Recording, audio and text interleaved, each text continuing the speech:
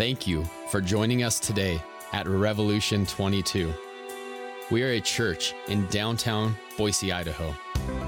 As we learn from God's Word in the book of John, we pray that His Word would be received and would bear fruit in your life.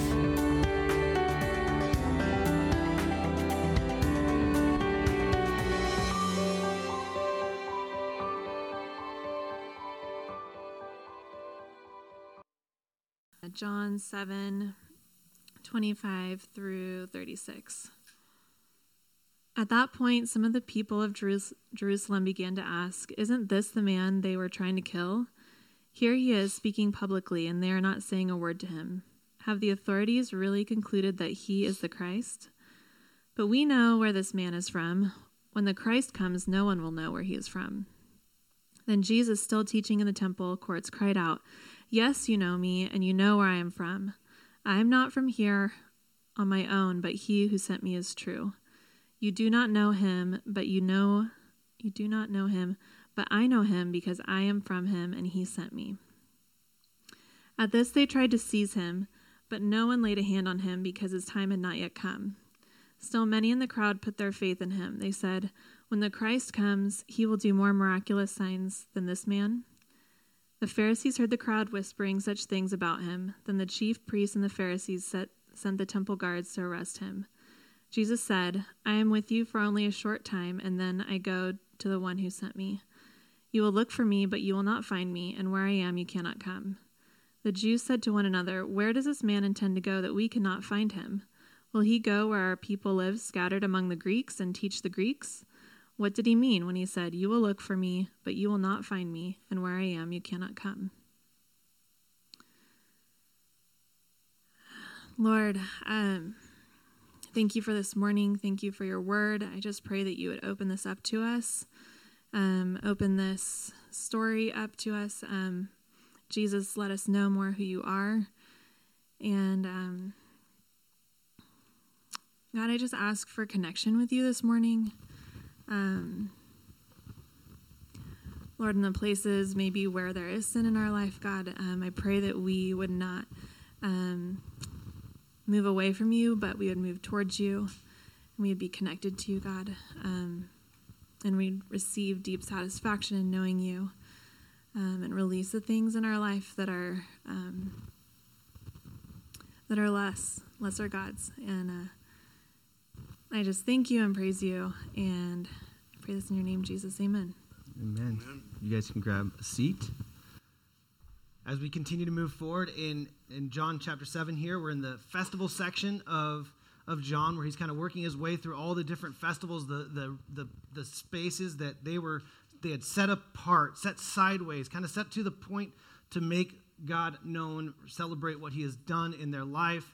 And Jesus kind of steps in, and in each of these different festivals, he's kind of pointing at how each festival really points to him. And the right way to understand this isn't just a religious system and working through this. And so, like we said last week, this chapter 7 is kind of this continuation of opposition and coming, and God is really faithful to give us a lot of really wonderful nuggets through chapter 7. Last week, we talked about how we can truly know Jesus is who he says he is, and that's based on how he is under authority, the will of God, and how he does everything for the glory of God. And so we were challenged by the word, just asking ourselves, are we under authority? Are we seeking our glory or his? I said last week that there's no way to obey God and not submit to Jesus. There's no way to live rightly before God and seek your own glory. Going into this section right here, as you just heard what Amanda had read, this is a continuation of Jesus teaching in the middle, like the dead center of the week of this festival, kind of at this point, moving towards what he's going to say ultimately when they're doing the last part of the water ritual for this festival. He's going to say, "I'm the living water." He's going to point it back to him, and him being the way to God. And we see this section that Jesus kind of confronts the opposition with, at this point now, in this section, where he is from and where he's going. And it's an interesting idea, because there's all kinds of things that they're aware of that they know about Jesus. They know that he came out of Nazareth. They don't necessarily maybe aren't paying attention to his birth story or where he was originally, but they're trying to figure out, essentially, is Jesus, is he this Messiah? And that's even the questions that you see some of these people asking, like, could this be the Messiah? Surely this couldn't be the Messiah. And what you're seeing is there was a kind of a pretty big teaching and understanding, and we see it kind of even all the way up in the 2nd century. We see this idea that rabbis taught that the Messiah would show up out of nowhere, that even the Messiah himself wouldn't know who he was. And that's they kind of take that loosely from Malachi 3:1, where it says says that God's messenger will come suddenly to the temple. And so this idea of maybe we shouldn't know where he's coming from, but we know where Jesus is coming from. And so they get in this conversation with Jesus, this argument with Jesus, which is interesting because there's a crowd of people now, and we know that some of them are enticed, excited about what he's teaching, and some of them are getting more and more offended by it. And we know that there's religious leaders in the middle of this teaching, or in the middle of this section, that are like trying to arrest him, to kill him, seeking to destroy him. And so it's kind of this weird kind of hodgepodge crowd of people that everyone's going, are you the Messiah? Are you truly the Son of God? And that's what this conversation, this argument is about. But really what we see, just like Nicodemus, just like the woman at the well, and just like the crowds, when Jesus teaches, because they are not surrendered to the will of the Father, they continually hear what Jesus speaks about, and they look to the present in front of them. With Nicodemus, it's like, how can I be born again? With the woman at the well, it's like, give me that water so I don't have to come out here to this physical well anymore. People keep continuing to see Jesus and meet him with what his teachings are at a very basic level. So even here, when he says where I'm going and where I have come from, they instantly go to the physical. Hey, we know you're a man of Nazareth.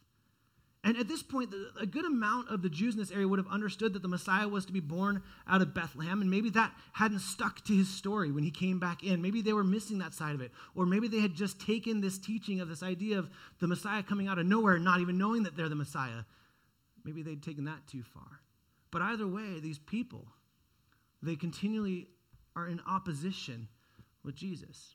It says in this section that the authorities asked for him to be arrested. Now, the authorities is the Sanhedrin. It's an interesting thing because essentially for this to happen, there were officers on the Temple Mount that were kind of under the following of the Sanhedrin. The Sanhedrin could do anything legally within Israel and the Jerusalem and the people in that regard, as long as it wasn't anything that Rome wanted. And so Rome kind of like, okay, you guys can do that stuff, but you need us for execution. You need us, like you deal with your own sort.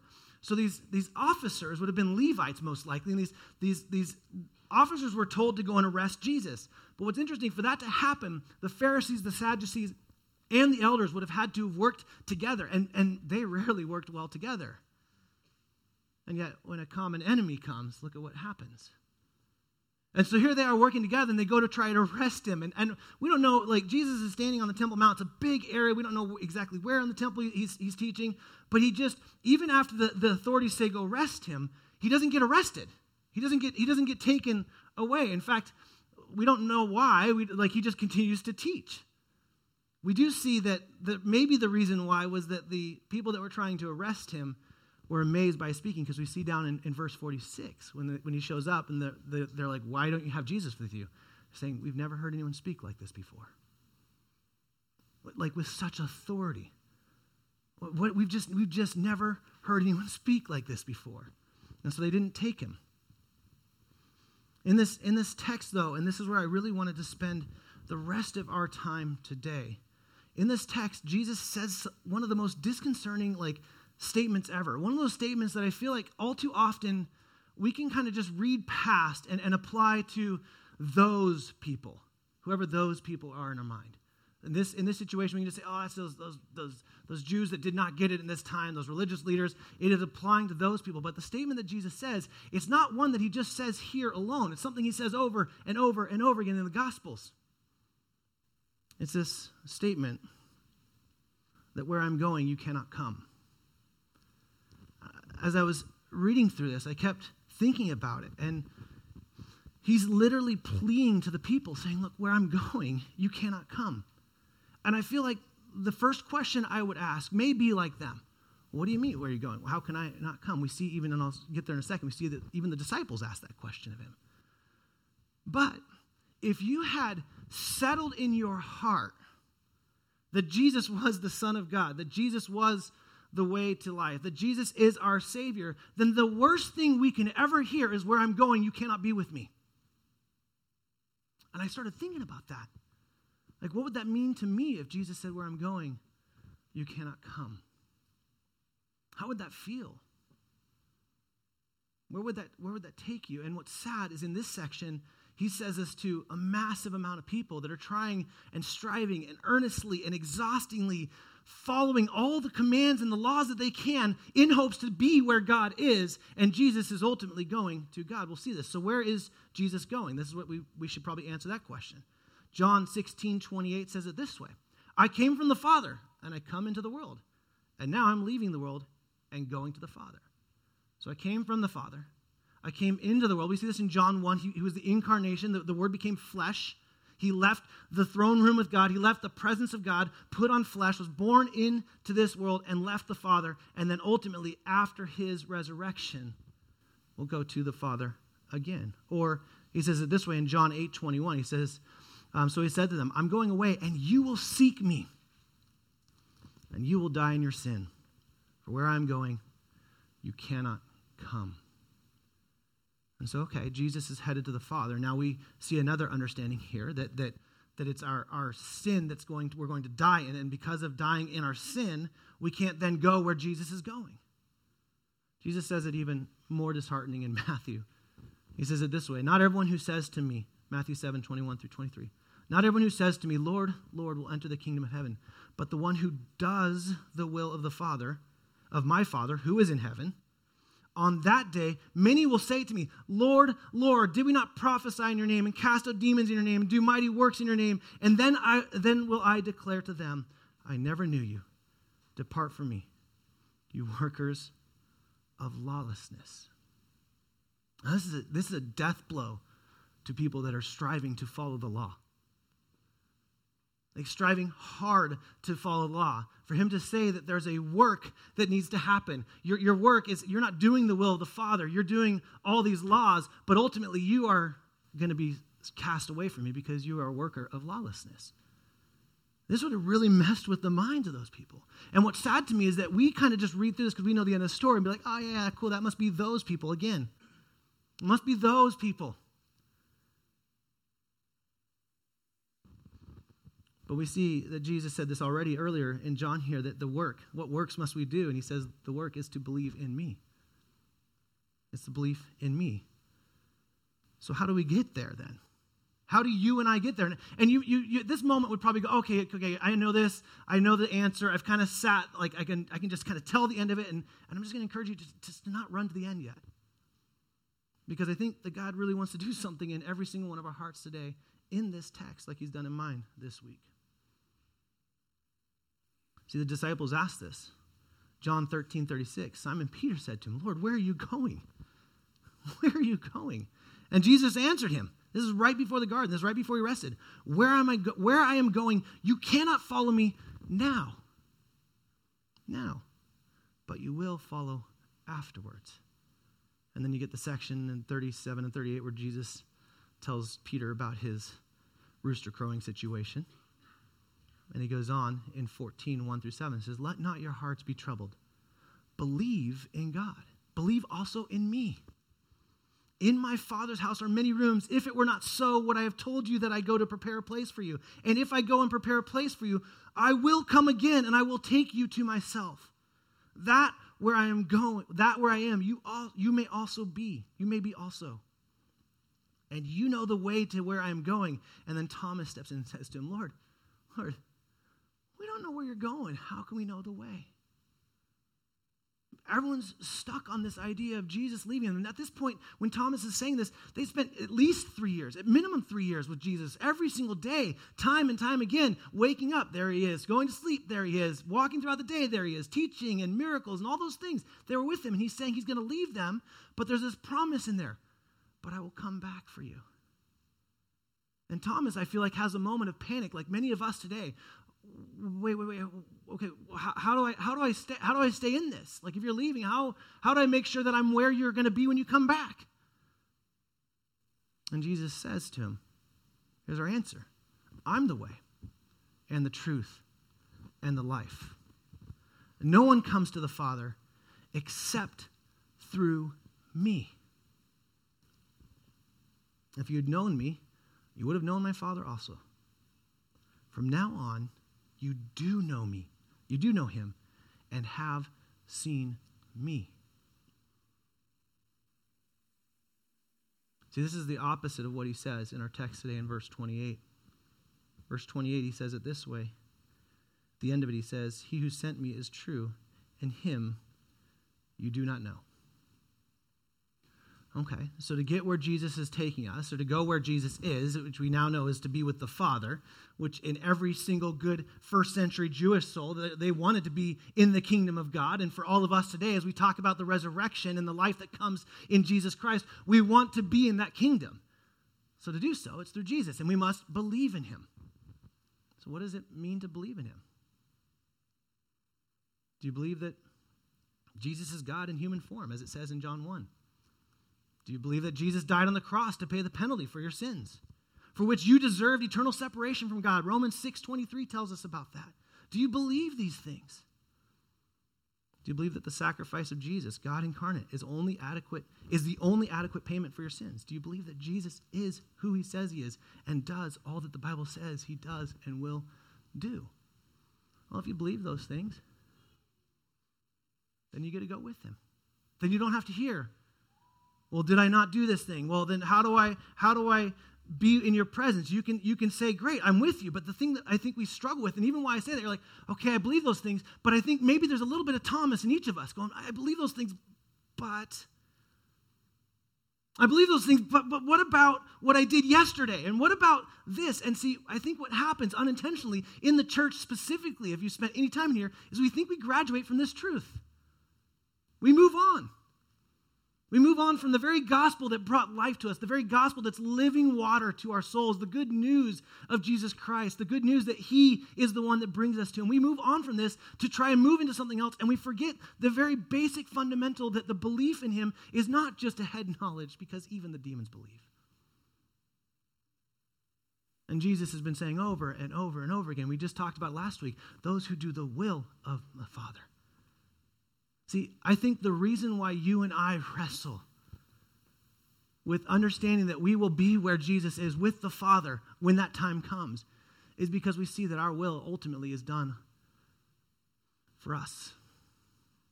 We see those things. Even when we started this service, there's many of you here that remained silent, but your thoughts went right to that thing that you needed to surrender. Every single one of us. And it's that hard truth that causes us to kind of recoil and retreat back because it's scary. And how can we do this? All the while forgetting that Jesus, while we were dead in our trespasses, went to the cross for us. We don't graduate from this truth. You don't move on. If we move on, we lose sight of the fact that there is grace upon grace upon grace for you, for me, for all. And we don't have to hear those horrible words from Jesus, where I'm going, you cannot come. You will die in your sins. Why? Because we believe in him. I think the reason why we wrestle with this is because we know if you take these scriptures and you read them at all, even at a basic level, even without studying them, you realize there are many incongruencies in your life when you lay it up against this scripture. You realize that Jesus doesn't just stop at saying believe. The scriptures don't just stop at saying, okay, just head knowledge, know it. Because I can tell you right now, the most orthodox believers are the demons. Every time Jesus cast them out, what do they say? Truly you are the Son of God. They knew exactly who he was. It is not enough to just know that. It is our lives are to walk in that, to live this out. And part of living that out is pursuing the cross every day in our lives. Through repentance, through surrender. And we do this all by the power of the Holy Spirit that is ours in Jesus Christ.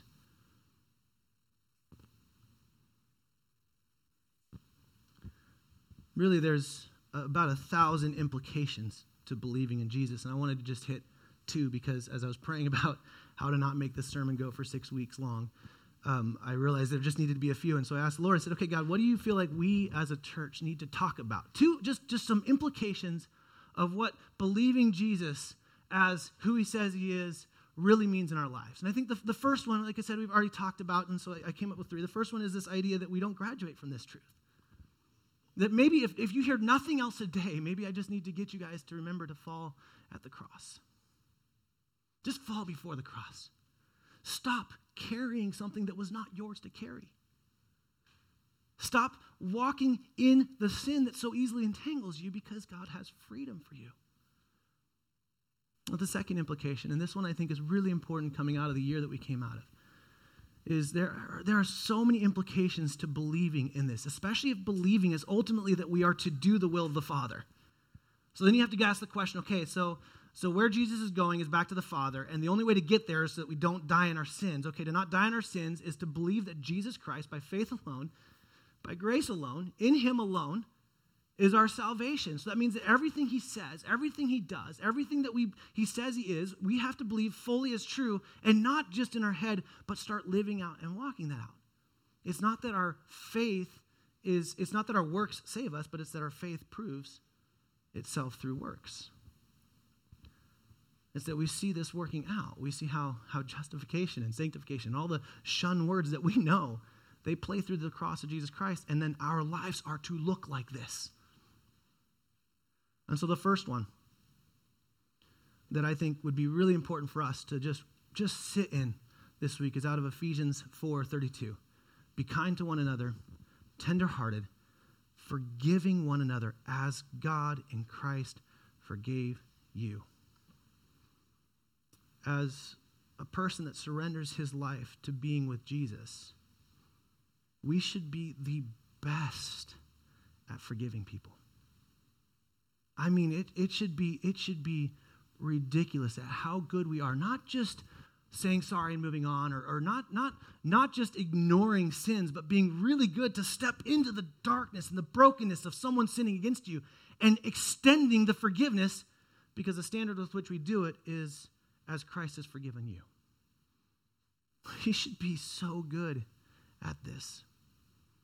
You want to know how you know that you are with the Lord? One of the ways you can see it is how you extend forgiveness, how you walk in forgiveness. This is the point why I started there. Like, many of us are forgetting to walk that we are forgiven in Christ.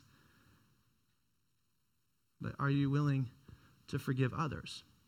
I didn't get this slide for them, but Matthew just says it a different way. He says, for if you forgive others their trespasses, your heavenly Father will also forgive you. But if you do not forgive others their trespasses, neither will your Father forgive your trespasses. How are you doing on this, church? How are you doing? How are you doing about being a person that's forgiving? And again, I'm not just saying, just ignore, move over. We can see that there is a psalm that talks about absorbing someone else's sin, and maybe you can do that occasionally. But how are you doing about actually actively walking out the forgiveness that God has given you in Christ Jesus? As a church, this is a present-day implication of belief. This is what it means to walk with the Lord. This is what it means to know him. Are you living true to who you are in Christ Jesus, which would make you a forgiving person? So right now, hear me on this. You guys want me to move on? I promise I'm not going to. Hear me on this. Right now, that person you're wondering, like, do I need to? Should I? Let me just tell you something. The way that Christ forgave us wasn't with all kinds of conditions up front. He didn't wait for you to create an opportunity for it. No, while you were dead in your trespasses, while you were sinning, while you were his enemy, he went to the cross for you. And so if you're right now having to ask the question, should I seek forgiveness? Do I need to forgive? So let me just lob this one out for you. Yes. Do it. I don't know in what situation. I believe in a room this size with the brokenness in this world that there are some deep wounds. I mean deep. I do not mean to make them seem, I'm not trying to be trite with them. I'm not saying that they aren't a matter of anything, but I can't picture a way with which anyone has wounded me where I didn't wound the Father more in my own sin. So how dare we withhold grace and forgiveness to someone who Jesus went to the cross for? The instant we say, I will not forgive someone, we are at risk of saying, I don't understand how Jesus forgave me, and therefore I won't walk in it. We are to be a forgiving people, a graciously generous, forgiving people.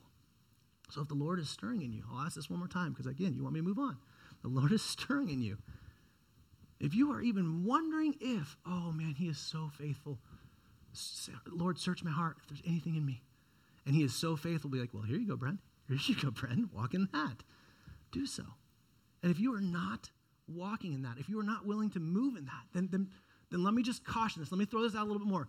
If you know what you're supposed to do and you refuse to do it, and it's not a struggle, and you say, I know what you're asking me, Lord, but you're not doing it, that is unrepentant sin. That is turning yourself from the Lord and saying, I will walk in my own righteousness. And I don't think you can make the cut in your own righteousness. So we'll move on. But forgiving people. That's the first implication I think that it comes to. If I were going to be in the presence of Jesus, where Jesus is going to be with the Father, I think the very first thing that we should always remember is that I'm in the presence of Jesus because of what he has forgiven me for. Because I couldn't have worked it there. I couldn't have done it. I couldn't have given enough. I couldn't have showed up to church enough. I couldn't have served enough. I couldn't have done all those things enough because ultimately, if I don't surrender entirely to his forgiveness, he will say to me, I never knew you. Depart from me. Do you even see the beauty in that? The knew you? It's about a relationship. So it makes sense then that he would say that forgiveness comes from the Father and you are to forgive each other as I have forgiven you because there's a relationship in that. It's not just to forget it and move on. It's no, I'm going to enter in relationally. And I'm telling you guys, it hurts. It takes a cost. And many of you right now have checked out because you're like, I will not go there. Let me just ask you, don't recoil from the light. Bring that darkness to light. It loses its power over you. And you withholding forgiveness from someone is really just hurting you. Second implication that I believe is really important for us to understand, and this is one that I think we would instantly go, oh yeah, okay, that makes sense. That's great. I got it. Move on. Bren, this is great. Is that he says it in John 13:34. He says, a new commandment I give you, that you love one another, believers, just as I have loved you, you also too are to love one another. So again, the standard for love is Jesus' love for us, just like the standard for forgiveness is Jesus' forgiveness for us. So I think a way that we can know that we are entering into the relationship with Jesus is by our love for one another. And I feel like this has been a drum that I've kind of beaten for a while, so I'm not even going to sit there very long, but I want to focus in on one part of it real quickly. Every single one of us, I mean, I see it in my kids. Every single one of us just longs to be loved. And many of us do really horrible things in hope that that love we may receive from someone or something will fill that hole. But every single one of us are longing to be loved. We desire to be loved in a way that where someone can know everything about us, or maybe the way we would say it is that they would know most things about us and be okay with it. But here's the thing, Jesus knows absolutely everything he could about you. The very things that you are hiding in those dark spots, Jesus is like, yeah, I'm aware of those things. There is nowhere you can go that he isn't there. And so how are you doing at actively loving one another? And this one's hard because, again, we want to define love based on how we understand love. Well, I receive love this way, and no one's loving me this way. No. The standard isn't how we receive it or how we want to do it. The standard is how Jesus did it. Jesus did it perfectly. Jesus did it ridiculously. And then Jesus threw in all these other statements like, love your enemies. Oh, man. Let me just fill in enemies for you. It's someone that's against you. Someone that believes a totally different ideology from you. It means if you sit on one political side or a different political side, you need to love your enemy who's on the other side. Love your enemies. And that standard, again, the love there isn't like, oh, it's a second degree love, like a little bit less than the whole John 13:34 command there. It's a little less. No, the standard, again, is how did Jesus love? How are you doing at loving? Jesus also talks, and I want to hit this for a second, he also talks about how we are to operate in love with the world. Now, this one's hard. This one's really hard because the world sucks. I mean, it's just broken and dark. Try loving someone while driving down Eagle Road. It's absolutely impossible. It is just a mess out there. And yet, the child of God who has surrendered to Jesus, who has given themselves to him to believe, then the belief will not just be a head knowledge, but will work itself out by the power of the Spirit inside of us into doing the will of the Father. What is the will of the Father? Jesus says it this way in Matthew 25. He says, come, you who are blessed by my Father. He's speaking about the culmination of the kingdom, inviting people in. Inherit the kingdom prepared for you from the foundation of the world. Now hear that. This is important because we want to probably go real quickly to works. Inherit the kingdom of God prepared for you from the foundation of the world. So it's not a works thing by any means. But, he says, for I was hungry and you gave me food. I was thirsty and you gave me drink. I was a stranger and you welcomed me in.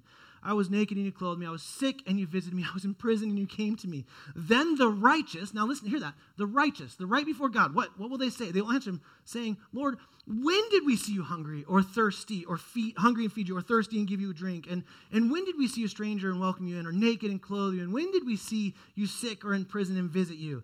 And the king, Jesus, will answer them saying, truly I say to you, as you did it to one of the least of these, my brothers, you did it to me. Now, what's really difficult about this text is that basically means everyone. You want to, does Jesus care about injustice? He does. Right here we see it. Does Jesus care about every person? He doesn't say, you came and visited me in prison because I wasn't fully guilty. It was wrong. He just says, you visited me in prison. People are usually in prison because they've been deemed guilty. He doesn't say you fed me because it was really easy in your timeline and it worked, or because you were going to get something in return. Instead, he says, no, you fed me because I needed it. See, the church should be so overwhelmingly saturated with forgiveness and so incredibly faithful at loving one another that when the outworking of that happens in our lives for the least of these, they should see grace, they should see forgiveness, they should see love, and they should be drawn into that. So church, one of the present day implications of believing in Jesus is actually doing the things that Jesus asks us to do. And by asking, I mean he actually commands them. Doing these things. What's interesting is we see our welcoming into the kingdom of God is based on our operation of the love for others. He says, here's how I know you are righteous. Not because you did these things that made you righteous, but only someone who is right before the Lord would walk in these things. And so there should be an outpouring in every single one of our lives that costs us greatly where we get nothing in return. And not because we're trying to sidestep or kind of get someone in the door so they can know Jesus. No, because Jesus just says, do this. He doesn't say so that they will believe. He just says, do this. This is what's true of who I am. This is what's true of the kingdom of God. Live like this. We should be a people that our schedules are regularly disrupted because of the inconvenience of the brokenness around us that we are engaging in by the power of the Holy Spirit, pointing to the glory of Jesus Christ. So if you want to go where Jesus is, you must be with Jesus. If you want to be with Jesus, you must submit the entirety of your life to him. Die to yourself. That means in knowledge, faith, practice, obedience. Complete surrender to him and all that he is. And then a life lived by the power of the Holy Spirit in full surrender to him, even if you don't fully understand it. We'll spend a life living and learning more and more about who Jesus is and what it means to be a child of God and live in faithful obedience to this. It's not a works-based thing. Please hear me on this. This is not a works-based thing. He's not saying this because remember, it was at the foundation of the earth, the beginning of the world, this was done. The foundations, this happened, and then you just live in that. It's an outworking of faith.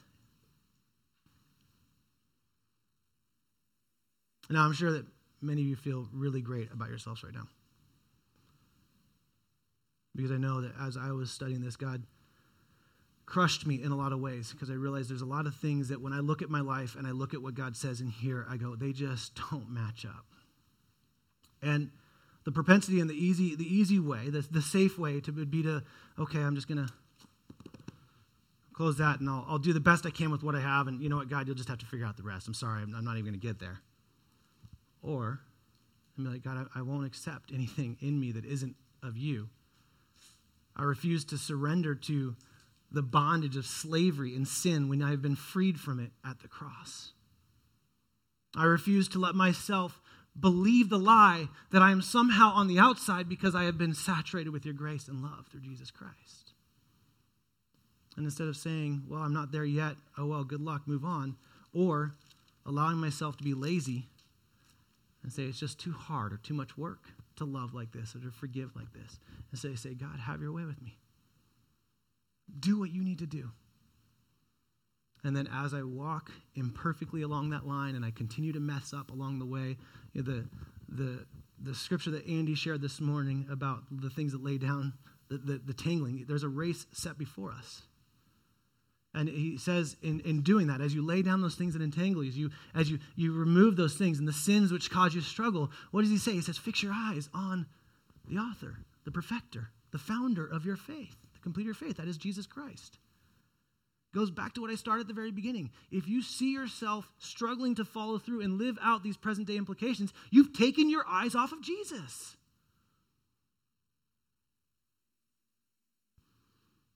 And here's the really beautiful thing. Because I know many of you right now, because I felt it all week long, like, man, I am not dying to myself in this way.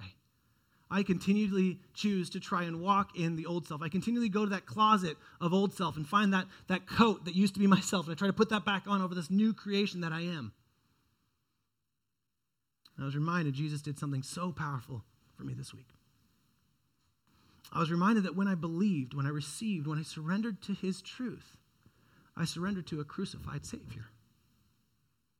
I surrendered to someone who took every bit of myself and that old self and took all the punishment for that on the cross.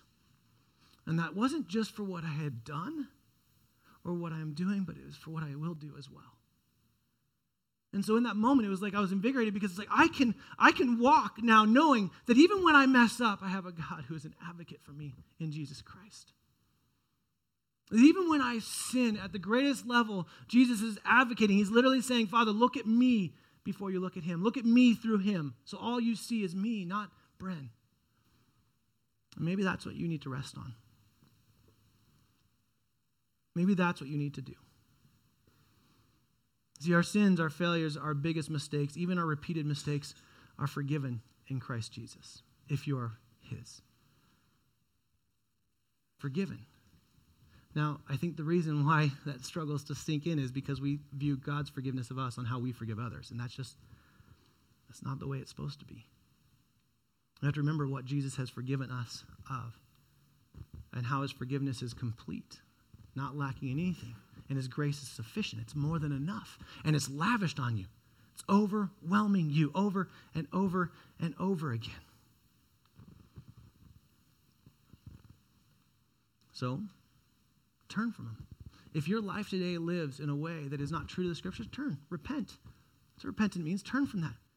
By the power of the Spirit, walk free from that. Say, God, no more. I'm not going to do this anymore. This is not of you. And you repent and you turn in every way you possibly can. You set up the guardrails. You involve community in it. You bring people around you to hold you accountable in it. And you surrender to the scriptures and you spend in prayer. And what happens is you walk in the freedom that he already gave you in Jesus Christ. See, when we are repentant, here's the thing I think that many people forget. When we are repentant, so often we think, even when we think about repenting of the lack of forgiveness or the fact that we're not loving people, many of you right now, like I'm hoping maybe are feeling the conviction of like, wow, my life has not been on mission at all with people that don't know Jesus. Like maybe you're feeling that conviction. I think very often we think that conviction as a pushing us away from Christ. When really a truly repentant person is drawn near to Jesus. Because it's the best spot to be. I don't need to repent of Jesus and feel bad as if he's at a distance. Like, no, I can repent and Jesus is with me. He's with me in the middle of the sin. That's the anchoring us in the throne room of God to the throne room of God through Jesus Christ that Hebrews talks about. So when we repent, our sin, our confessed sin should drive us to the Savior, not away from him. And one of the ways that we do this as believers is in communion. And so we're going to take communion. If you don't have it, you're welcome to grab some. But one of the most beautiful things we can do is draw near to Jesus through communion. So grab the elements. We'll come here in just a second. When we come to the table as someone who's been adopted into the family of God, we are reminded that we are to do so in a worthy manner. And I think, again, even saying this on a day like this where we felt like, I don't know, as we've just been praying, we felt like in our own lives and as God was doing something, that as a body of believers, there's a lot of surrender that needs to happen. And I think it'd be really easy for us, again, to stop, to wait, to not want to give those things up because we believe the lie, like, oh, I'll just fix it, and then I'll go ahead and bring it into light, as if it won't absolutely cripple you again. And so one of the ways that we come to the table in a worthy manner is by doing so with no unrepentant sin. And again, I want to be really clear on this. And if I have not been clear on this, please forgive me, because it's not my intent. There is nothing you can do, no matter how shocked and how appalled and how gross I may think you are because of some sin in yourself. That does not change the view of how God views you in Jesus Christ. There is nothing you can do that you're going to say to Jesus. He's going to go, oh, I had no idea. He's going to say, you're right, and I went to the cross for that. So stop carrying what is not yours to carry. Come to me and let me hold you. Stop believing the lie that I must be crucified again. Jesus does not scold you if you are his. In fact, the fear of him saying, Lord, Lord, away from me, depart from me, I never knew you, is completely nullified when you surrender to Jesus Christ today. You don't have to even think that that's a possibility, because my salvation, your salvation, is not held or contingent on what I do or don't do. It's based on Jesus Christ. And so if you are sitting here today, getting ready to approach the throne room of God in the sacrament of communion, which is just a symbolization of Jesus' broken body and spilled blood for us, while withholding sin, withholding forgiveness by withholding and not repenting of sin, you are taking this in an unworthy manner. And you're actually going through the motion of saying, Jesus, I want your forgiveness, but I don't want to ask for it. It doesn't make sense. And so as a body of believers, as we take communion, if you're here today and you're like, man, I am a part of a division. Like I'm doing this. I'm like literally divided from people. And I know I've sinned against them, but they've sinned against me, so I justify my sin because my sin is just a little bit lower than their sin. Man, go be reconciled. Literally, get up, walk out. No one's going to look and be like, oh, sinner. We are all sinners in need of God's grace. I would celebrate those who confess that which is darkness before God, who can take every bit of it, and has shown that not just in our theology, but has shown that in the action of Jesus on the cross, which is what we're about to celebrate. So take it in a worthy manner. If you're here today and you say, I don't know who Jesus is. I realize if I look at my actions, I said I believed once, but I've never really truly received. I've never really walked in that. I've never lived in that. Man, praise God that you're recognizing that. That's a gift from him. Now surrender to him. It's not too late. Surrender to him. Literally fall on your face and say, God, I am not worthy of you. My sin has kept me from you, but my sin was not too much for you. And you displayed that on a cross, and you have grace upon grace and forgiveness. But guys, and maybe it's just because I don't know, maybe it's just because I'm a fool. Maybe it's because God is doing a work in my heart, but I don't want to go through the motions, and I don't want any of you to do it. I don't want any of you to have to stand there and go and hear from Jesus like, no, you're not a part of me. Away from me, I never knew you. And I refuse to believe the lie. I refuse to believe the statistics that talk about how many people in this room today will literally not be walking with the Lord in 10 years. I refuse to believe that, because I believe God is bigger than statistics. And he is greater than that. And it starts today. It starts today. Don't be afraid. And so we're going to take communion, because I've gotten way over my time. Forgive me for that. Now you know why I only chose 2 today. When we partake of the bread and juice in faith that symbolizes Jesus' work on the cross, by the power of the Holy Spirit, we are being nourished. We are being nourished spiritually by body and blood in Jesus Christ. When we do this, we're not only remembering what he has done for us in forgiveness, we're remembering that he is forgiving us right now. He is actively working out this salvation in us, and that ultimately he will save us as well. And so we do this on the night that Jesus was betrayed. He took this before his disciples, and I love this. Real quickly, sorry. I love this. He did this before they really understood it. Think about that. This is in the upper room. He hasn't gone to the cross yet. He breaks this bread. He does this whole thing, and like, whoa, what is going on? And he does it, and he says, no, let me invite this. Even though you don't fully understand it, let me invite you into this table. Let me do this. So the night he was betrayed, he broke the bread, said, this is my body, which is for you. Do this in remembrance of me.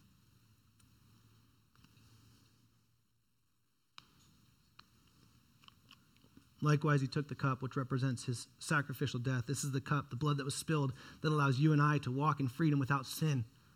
To walk in freedom knowing that there is no penalty for our sins on us anymore. It's been paid for in Jesus, on Jesus, in the cross. The full completed work of the death, burial, and resurrection of Jesus Christ. And we can drink it. Say we can drink this and remembrance him, knowing that this is blood. It's a new covenant. And out of that new covenant, we get to love each other and forgive as he's forgiven us. And we do this in remembrance of him. As the band comes up, we're going to sing. I'm going to give you one more chance, and then I'm going to pray for us. And there's a prayer room in the back. We'll have people available to pray for you. If you are overwhelmed by God's grace, come share that with us. Let us celebrate that. If you are overwhelmed by your lack of repentance, come share that. Let us walk with you. By the way, do it today. Don't wait. Because God's grace is oh so good to live in. Pray, Heavenly Father, we thank you for reminding me. I thank you for reminding me that there are people in my life that literally are not able to go where you are because they have not surrendered to you. And God, I pray that would give me more desire to show them who you are in action, in word, in inconvenience of my own self, Lord.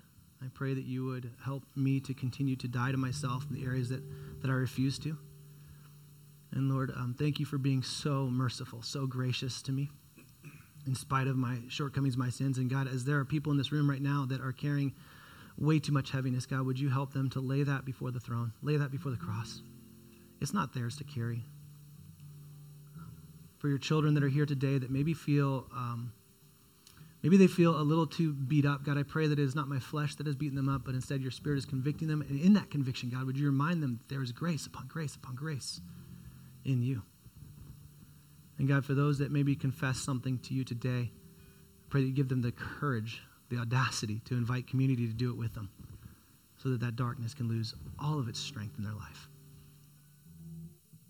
God, you are faithful, you are good, and as we sing to you right now, I pray that we'd sing as a people broken before you, a people forgiven before you, a people that aren't going through the motions. God, I pray that we wouldn't just say, I surrender, and not surrender. So whatever you ask us to do, if that's sitting, then God, let us sit before you. If it's on our faces on this cold concrete floor, then God, let us get on our faces before you. If that's bringing someone into prayer, even a perfect stranger, whether it's back in the prayer room or it's in the person that came here with them or sitting next to them, God, do so. And if it's standing, proclaiming, and singing with joy or sadness, God, we do it. We do it all for your glory. We thank you for drawing us to you. We thank you for saving us. And we thank you ultimately for giving us the means and the ability to live out that faith which is ours, that has been a gift given to you, given to us by you through faith alone, in Jesus alone, by grace alone. It's in the powerful, majestic, and glorious name of Jesus we pray. Amen.